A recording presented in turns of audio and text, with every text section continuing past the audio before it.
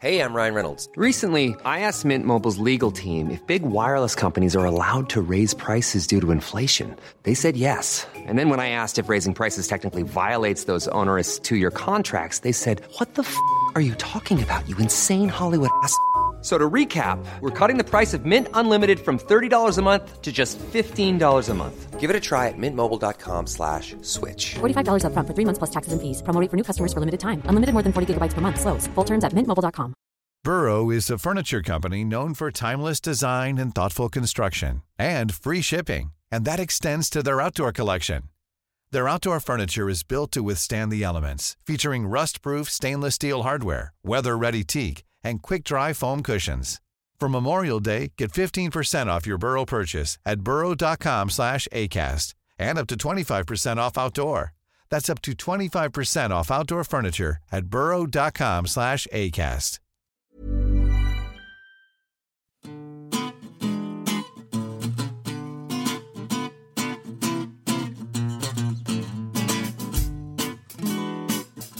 Hello, I'm Stephen.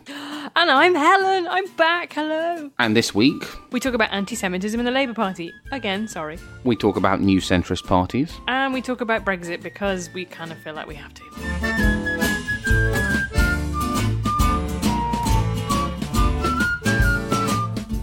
So the boys are back in town. Am I the boys? Is that what you're saying? Hello. It's really nice to be back. I have a confession, which is that I did kind of cheat on the New Statesman podcast with two other podcasts while I was away. I went on the Romaniacs podcast, and then I did one that isn't out yet, that was just basically a podcast where people asked me questions about myself for an hour. So you had time to do other podcasts, but not here in our glamorous bunker. I think you did really well without me. You didn't need me. You moved on. But anyway, it's kind of the New Statesman podcast to take me back. And I wondered if this week we could talk a little bit about let's take the opportunity to have a recap, maybe, of the last couple of months. What have I missed? Well, actually, so I would be intrigued by, while you were on your, in your ranch, thinking big thoughts for your book, what's the publisher of the book? Jonathan Cape. Jonathan Cape. I just feel like, seeing as you're going to start doing that all the time, I should ease the listeners into it now. Yeah. All good bookshops. Yeah. 2019/20, depending on whether or not I managed to file it on time. I think the thing that you always notice when you take a bit of time off politics, and actually I had this conversation with my parents who've just returned from 4 months in the Southern Hemisphere, is how little changes.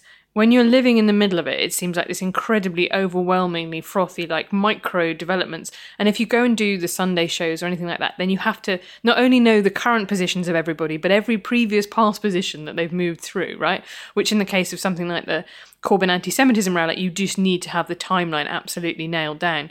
But when you actually look at what's different, what has actually changed, if it were a play and you were trying to look at what the protagonists, what have they learned, how have they changed, what synthesis have you achieved at the end of this, it's often absolutely nothing. Where was we with Brexit at the end of January compared to now? Exactly the same place, I swear. Well, we've now agreed a transition period.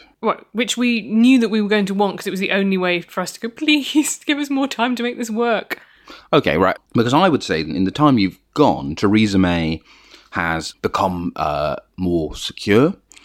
The long-running concerns within the community about Labour and anti-Semitism have exploded back into, I was going to say, national consciousness. I don't think that's true, but they've been covered in Westminster at least. But again, how new are they? This is the thing that's really interesting, is those concerns aren't new, right? They date back to at least 2016, when the Chakrabarti report failed to kind of settle the issue.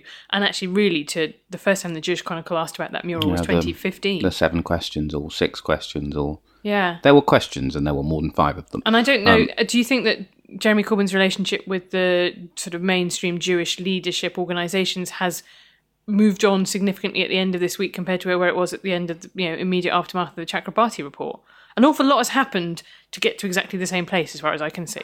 Yeah, okay, so it's a good question. My instinct is, so I think the significant change in terms of Jeremy Corbyn's relationships with majority opinion in the community has probably, I think, actually also, though he will now meet with the Jewish Leadership Council and Board of Deputies, both of whom have dropped their preconditions after Corbyn agreed to their agenda. Jenny Formby will attend.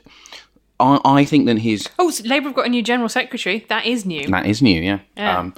his relationship with majority opinion in the Jewish community, I do not think is likely to improve all of that much, for a variety of reasons, some of which are to do with anti-Semitism in the Labour Party, some of which are to do with Israel, some of which are to do with... I think he was well within his rights to go to a Seder with his allies on the Jewish left in his constituency. However, I also think it is reasonable for people on the Board of Deputies, people in the community, to interpret that as a bit of a two-fingered salute to some of their feelings about the demonstration. However, I think crucially, ultimately, if you look at the history of Gentiles waiting for them to vote in the interest of the Jewish people, you will look a long time.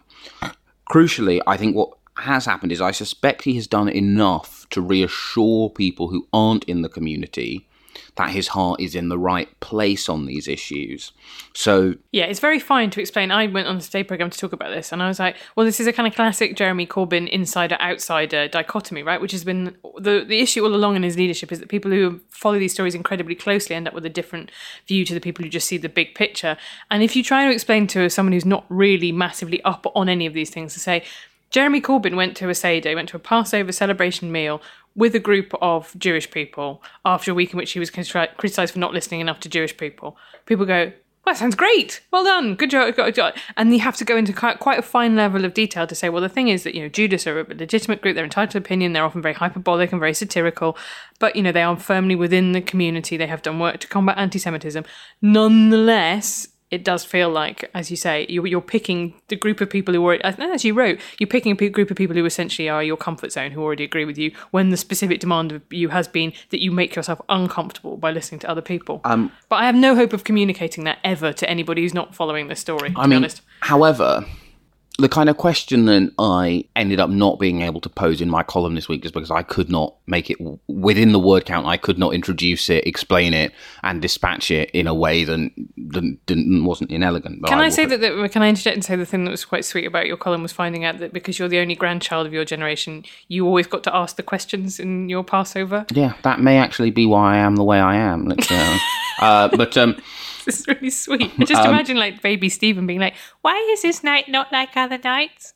Why do we lean to the left? And why do we only have unleavened bread? But anyway, the crucial issue, it is very much not true when people say, are you saying this is anti-Semitic? You actually mean it is anti-Israel. But for a large number of people in the community, support for Israel is hugely important, because although people wouldn't actually want to go there, they like the idea that it exists as a safe place that they could theoretically go, and support for it is kind of a signal that people get their values. I basically think that Jeremy Corbyn is never going to want to be or be able to reach that group. However, what he can do, and I think he is now starting to do, is to do enough to have merely as fraught a relationship with the Jewish community as Ed Miliband did.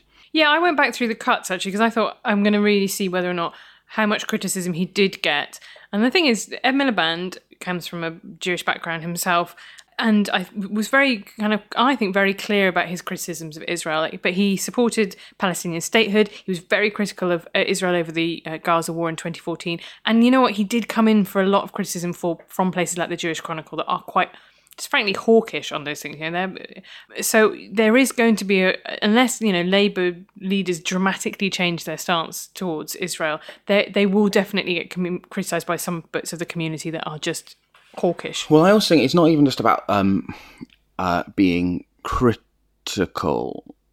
So my grandfather, which as you know, I wrote a bit about in the column. We never really talked about Israel, other than once after the very small synagogue in Lusaka in Zambia, an argument between some liberal American from an NGO and someone from the Israeli embassy who my grandfather always liked to claim to me was in fact secretly the head of Mossad in sub-Saharan Africa. I have no idea if he actually thought this was true or if he just annoyed my mother to claim this. But they had this argument about the state of Israel and its various policies. As you would expect, the liberal American was against and the possible Mossad agent was for. And he kind of said nothing and kind of sort of broke up. And afterwards in the car, he kind of turned to me and said, God, Israel's a bore, isn't it? But I think the reason why that was true for him is that the community he grew up in England trained him to be a medical professional, and he married out without being the subject of an aggressive or racist reaction. And the community he made a home in Zambia, he was a respected pillar of both the Jewish and non-Jewish community. So the idea and appeal of Israel of somewhere you would want to flee to had no salience to him. So I don't think it's even about, because you're right, the JC is very much the most hawkish of the various Jewish publications. It's not even, I think, about that level of hawkishness. It's for a large number of people, it's kind of like, I suppose it's the same level of reassurance and knowing that a politician thinks stop and search was abused before 2014 has for a lot of black voters. It's just a sign that, okay, you get what I'm worried about. And I think... Don't you think Trident falls into that as well? Like, I don't think that the vast majority of people in this country want to immolate people in a nuclear fireball, but there are, for whom, a lot of people that says that's a way of saying that I take Britain's defence really seriously. I think we're a big boy, we're playing at the table. Like, it's a signal. I also think the thing that I didn't understand until a couple of years ago, because, I grew up in the Midlands where, Britain's Jewish population is extremely small and highly concentrated in London. So that's another reason why I think you were talking about people voting on the basis of this. For lots of people, this is a very abstract kind of argument. And the thing that I don't think I'd recently clocked until recently is the idea of the intense double standard about Israel. And you hear these tropes on the left all the time about, this is a stolen land. And you don't hear them in mainstream discourse about America, which is just as equally a kind of stolen land from the Native Americans, right? I think that there is an idea that there is a kind of the idea that Israel should be held to some higher standard, that actually we don't acknowledge all our own endless histories of colonialism and oppression. Yeah, and I think that there's definitely an aspect of anti-Semitism which is holding Israel to a higher standard. Equally, the United States, for all of its faults as a settler nation, did not shoot any protesters this week. No, but it did massacre on the Trail of Tears, hunt thousands and thousands of Native Americans. I think that's the thing that's interesting. Yeah, and you're right to raise that, because I think one thing that I think people are reluctant to just. It's not that thing of, I don't want to criticise Israel in case I get accused of anti-Semitism. It's, I don't want to criticise Israel because this, I know that it's like my equivalent of putting my hand in a wasp's nest, right? I think it's just one of those subjects that people know they don't want to be involved in, and actually not having an opinion is kind of safer. But you're right, we should be it's a very right-wing government. It's, propped up by even further right-wing elements of their coalition partners, and very nationalist. And I think that what we've done in our leader columns this week is we've done two separate leaders, right? We've done a leader that's about Labour and anti-Semitism, and we've done a leader about Gaza and what Israel's doing there, and about the fact they should cooperate with an independent investigation. I think it's much more hygienic to keep the two as separate as you can, but it's not always possible. Yeah, and I think the difficulty, one of the things I found maddening in some of the responses to my free morning email. That's still going then. That hasn't changed in 2 months. That hasn't changed in 2 months. And you actually can now sign up again. Hey! Yeah. So that is something that has changed. Yeah. Something has been fixed on the IT. Yeah. When I've written about it and you get a reply about, isn't this just about criticising Israel? And it's one of those things where I both find it deeply depressing from a personal reason, but from a professional perspective, I find it deeply... I feel I have clearly failed somewhere if there are people who are reading my email who don't understand that, I actually cannot work out how you get from Netanyahu is an obstacle to peace. Actually, I don't even get how you get from I don't think that Israel should have been created. I don't even get how you get from that quite maximal position to the Holocaust was faked. And I do not understand the fact that a large number of people on the left seem to believe that this question of but how can you say one without somehow lapsing into the other? I mean, they're not. I don't. What are even the degrees of separation? Yeah, you're right. One of them is a political opinion, which can be wrong. The other is an argument with the concept of facts themselves. Yeah. But so okay. I guess that one hasn't changed that much. Although I think your Theresa May thing is interesting, because I saw in one of your morning emails, because I signed up before the problems began to plague the sign-up process, that you were saying you could even see a situation in which Theresa May might lead the Tories into the next election. And that, 6 months ago, that would have seemed like a wacko opinion. I'd have been phoning in to check that you hadn't just accidentally eaten something you'd left out in the fridge for 3 weeks before writing that. So I think there are a couple of reasons why that is the case. The first is that no one wants to get rid of her before Brexit is finished. But do you know what this has got a terrible echo of? let's hang on to Nick Clegg and dump all the toxicity on him and then get rid of him just before the election and then the Lib Dems will be fine. And guess what? Narrator, they did not dump Nick Clegg before the election. It was not fine. Well, this thing, so let's say in the London elections, the local elections, it feels likely to me that Labour will take control of Swindon, maybe win Tamworth on the day. It's all up, so it's up in thirds. I mean, so it's quite hard for them to take control, but I can see win it on the day, as it were. Wins Wandsworth, wins Westminster.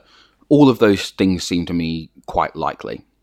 From the very unscientific metric of I went there and knocked on some doors and went, hey, how do you feel about politics, guys?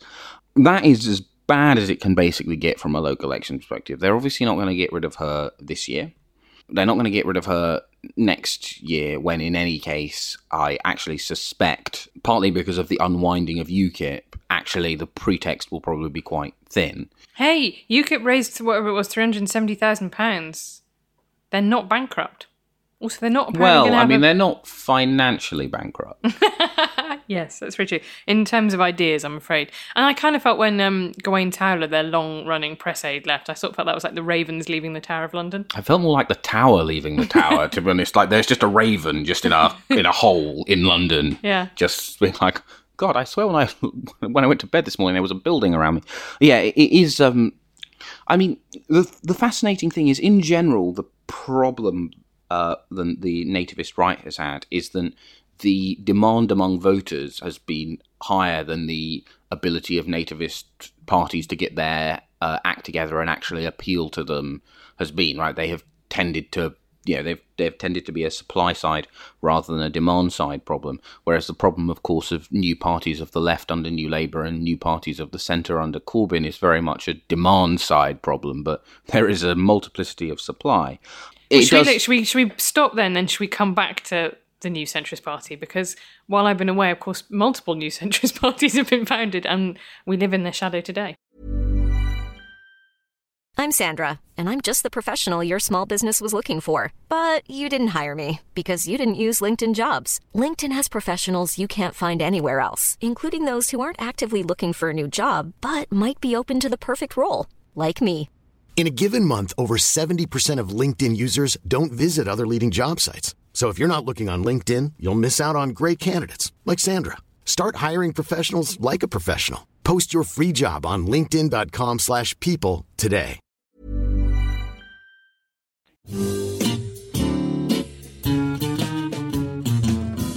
And now it's time for a section we like to call You Ask Us!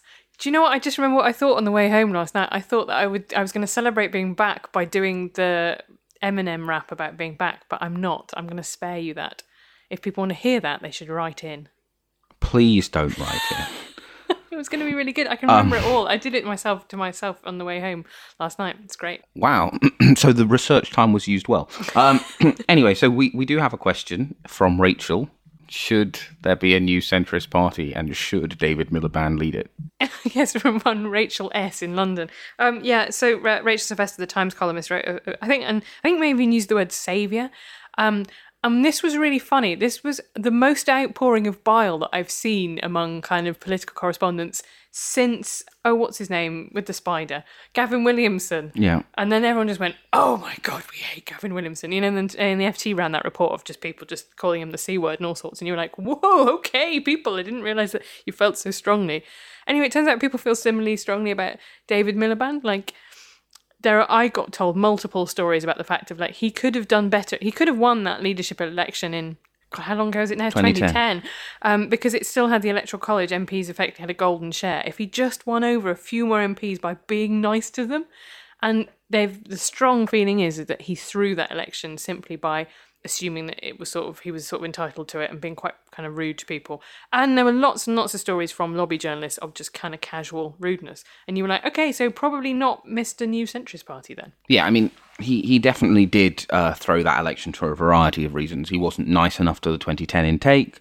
I don't know why I said intake in such a weird way there, but I did, so we're just going to roll with it, I guess. He did not do what ultimately, because of how the Electoral College worked, neither Ed Balls or Yvette Cooper voted for anyone other than Ed Balls.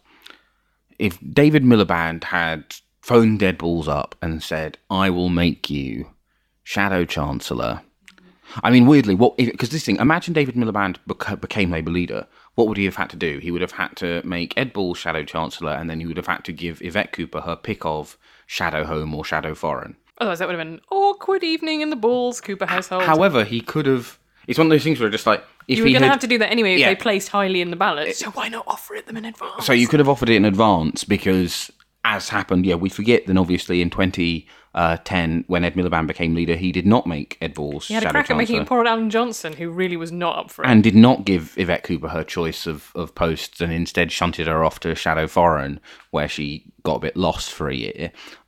So That's right, she really pulled it back when she moved to Shadow Home because she stopped her opponent so effectively that person never was heard of again. Wow, damn, that was... I can't believe I just witnessed a drive-by shooting. I think then there are... Yeah, well, as I know this has sort of become my sort of like... But ultimately, I do not understand why so many people in politics do not understand that if you cannot win your selection... You can't win an election. You can't win an election. That's good, that rhymes. It is literally just like you have to pass the practical as well as the written exam. This is like the Bernie would have won thing. Well, he didn't. Well, I mean, it's just one of those things where also in both cases, I mean...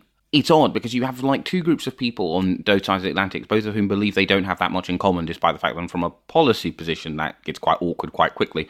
Both of whom, it's just like, no one lied to you about the fact that you have to get a bunch of like early retired public sector workers who like Europe, don't really like America, and like fairness to vote for you if you want to be Labour leader. Like, sorry if you failed at that task, but no one tricked you. Ditto, like, you do have to do better among African Americans than Bernie showed any sign of doing throughout that primary. And there's this weird way when people talk about those two elections, then there's this idea that like there's a group of people in authority who need to learn from the process. Now that may tangentially be true, right? You can make lots of fair criticisms about how the institutes of the Democratic Party ran the presidential election. You can make lots of fair criticisms about how the Labour Party under Ed ran the 2015 election. However, neither of those things were why those candidates lost. But the other hilarious thing about David Miliband there are many, many hilarious things about it. One of which is, of course, isn't like running the International Rescue Committee is quite an important job. And this weird way that everyone kind of talks about it like, if only you would come back to instead lose your deposit, I don't know. I briefly considered speculating about which MP I believed would die first this Parliament. And then I decided I wanted to keep my job. Yeah, I know what you mean. And then someone did a tweet that was saying like, oh no, David Miliband's not going to like come back and lose to Jacob Rees-Mogg in the next election. And I thought, oh God, the horror. But I think, and then the third problem, of course, is, I mean, there are many, many reasons why a centrist breakaway won't happen. But one of them is you need to have someone who can command, who the others in this alleged group would defer to. Well, why would Yvette Cooper defer to David Miliband? Why would Chuka Umunna defer to David Miliband? Why would George Osborne defer? Like, you've just suddenly got this weird thing where it's like, but why would this, like, I mean, from a journalistic perspective, I think it would be great because It gave us something to write about. Well, also this thing is ultimately intrapartisan beef is the best beef to cover, and it's the beef that people are the most interested in, right? Yeah. I mean, this is the sad truth, isn't? People will continually claim that they want to read about the partisan problems of the other side, but actually people love the kind of vanity of small differences. There would be a hell of a lot of vanity and a hell of a lot of small differences in this putative group. I back it for that. Yeah, reason. but also, the trouble is, it's mostly about Brexit as it's currently constituted. I don't see that actually people who are trying to glom George Osborne onto David Miliband and Chuka Umunna and, have we forgotten the concept of austerity? Like, I know that, Labour, particularly under Ed, sort of triangulated towards it. But they were still, There was still £80 billion worth of fiscal gap between the two of them every year. And his instincts always are of a small state and of cutting back. And you might argue that the financial crisis just kind of really gave them an excuse and a kind of frame in which to do that. I just don't know how such a fundamental economic difference can be glossed over about the fact that they're both against Brexit. Well, I mean, this is the thing. It's just like, I mean, one of the other things is people go like, Blair and Major, two people who literally fought an election against one another on quite different. Actually, if you look at those two manifestos, right, like you don't look at these and go, yes, there's a common platform for government here. That's just simply not the case. As well as all of those not inconsiderable problems, the broader thing is it feels that all of these ideas, they know what they're against: Brexit, Corbyn and May. Now, lots of people are against Brexit, Corbyn and May. However, that Venn diagram is not a circle. And also, it's not a Venn diagram that encompasses enough people to get you enough votes to form a government. Yeah. So, ultimately, Okay, let's talk about the Lib Dems, Stephen. Yeah. How are they getting on? To be honest with you, I don't... Okay, so Joe Swinson sent me a tweet, and I think that might be the only time I've heard from the Lib Dems since January. So, I had a very troubling moment. I've been doing this series, my usual annual series in the run-up to the local elections, of basically I like to set out what I think a good night will be. So then in advance, when someone spins me, I can then remind myself of what I actually believed. Now, I had finished all of these series. I was uploading a Liberal Democrat one, and I went to look for a picture on the Getty Image Archive. And I thought, I need to find a picture of their leader.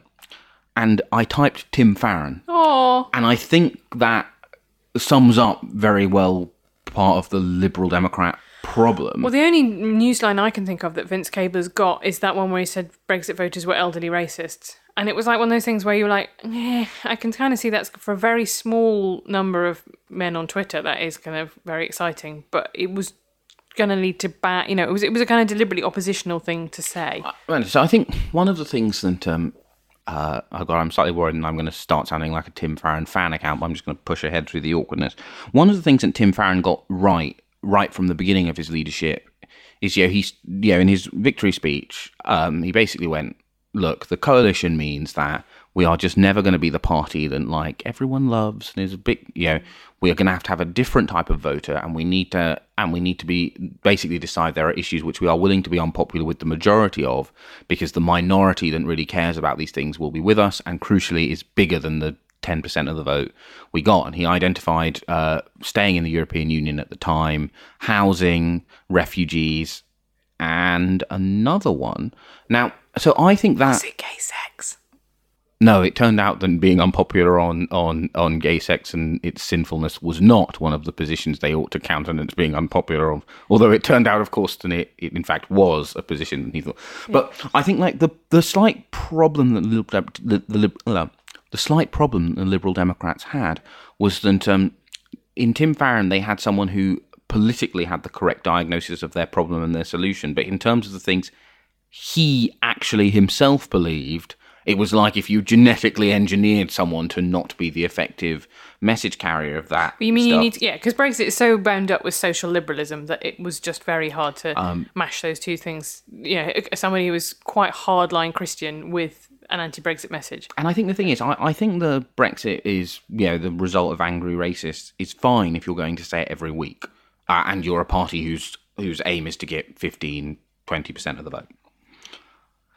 The problem was he said it once, and a lot of the time he kind of gravitates back to the Vince Cable comfort zone of kind of standing slightly sideways to the Labour Party going, isn't it a shame that they're not as nice? But ultimately that position I don't think is very lucrative when Labour are in an opposition, full stop. It's certainly not lucrative when Labour are in an opposition and they're being led from Labour's left flank. It's just a dead end. And also, there has been, I think, a kind of, it seems to me from the outside, an almost conscious effort to unlearn the things about the back-of-house Lib Dem operation that made it very effective.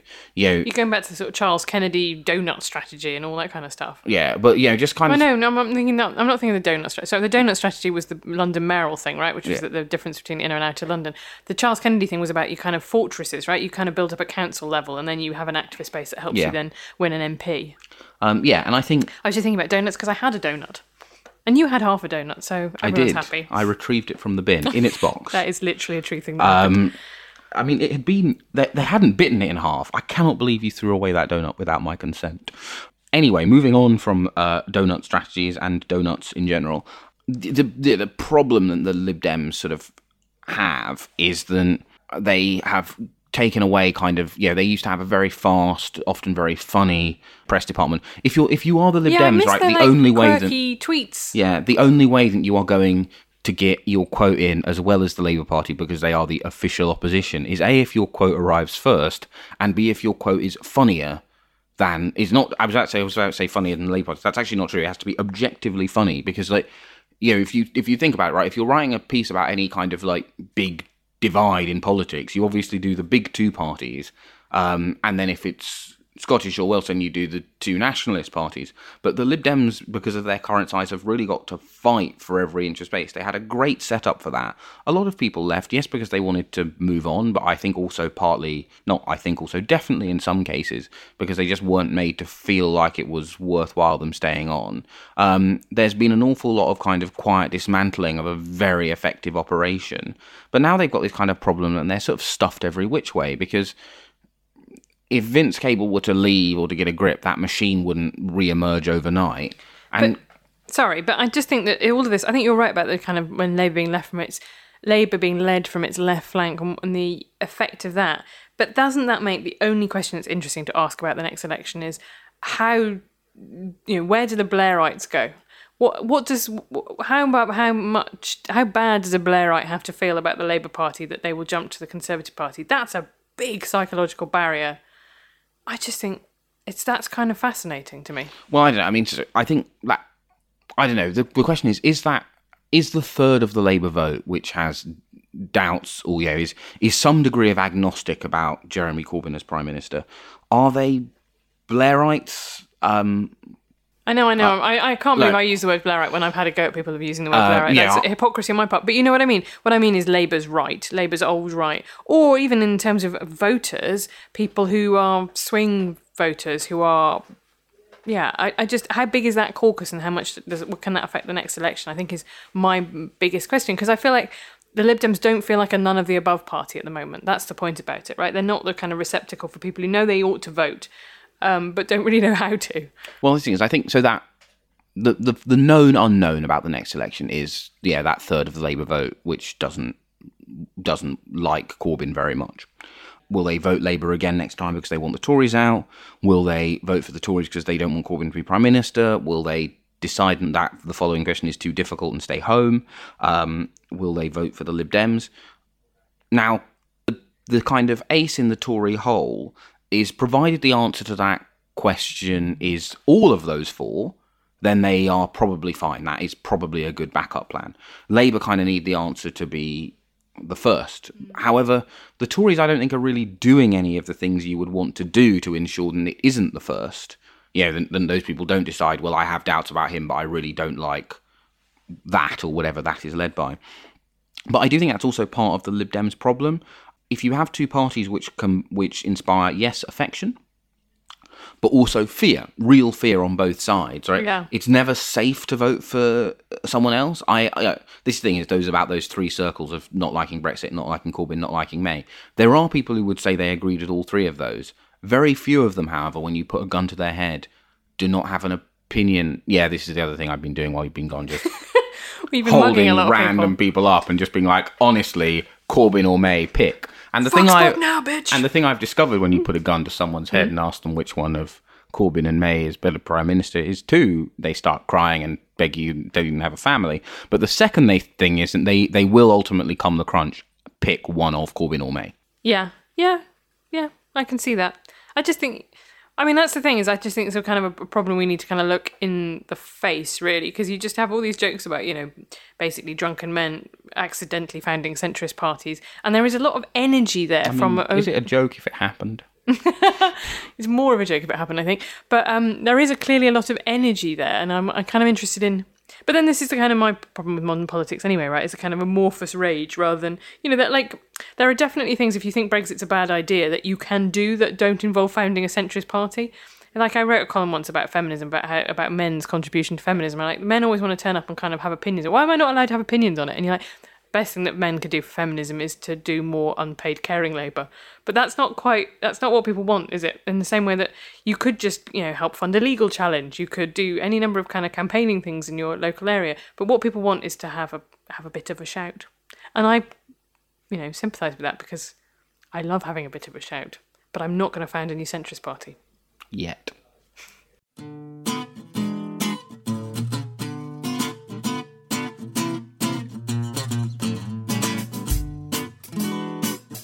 You've been listening to the New Statesman podcast with me, Helen Lewis, and my co-presenter, Stephen Bush.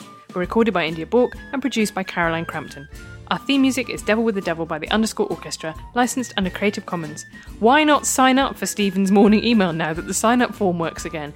You can find it from his Twitter feed, he's always tweeting about it, or there are sign-up boxes under the stand first on almost every piece on our website.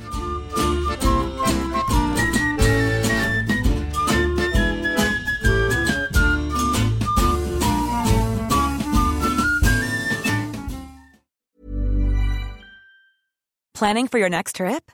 Elevate your travel style with Quince. Quince has all the jet-setting essentials you'll want for your next getaway, like European linen, premium luggage options, buttery soft Italian leather bags, and so much more. And is all priced at 50 to 80% less than similar brands. Plus, Quince only works with factories that use safe and ethical manufacturing practices. Pack your bags with high-quality essentials you'll be wearing for vacations to come with Quince. Go to quince.com/pack for free shipping and 365-day returns. Cool fact, a crocodile can't stick out its tongue. Also, you can get health insurance for a month or just under a year in some states. United Healthcare short-term insurance plans, underwritten by Golden Rule Insurance Company, offer flexible, budget-friendly coverage for you. Learn more at uh1.com.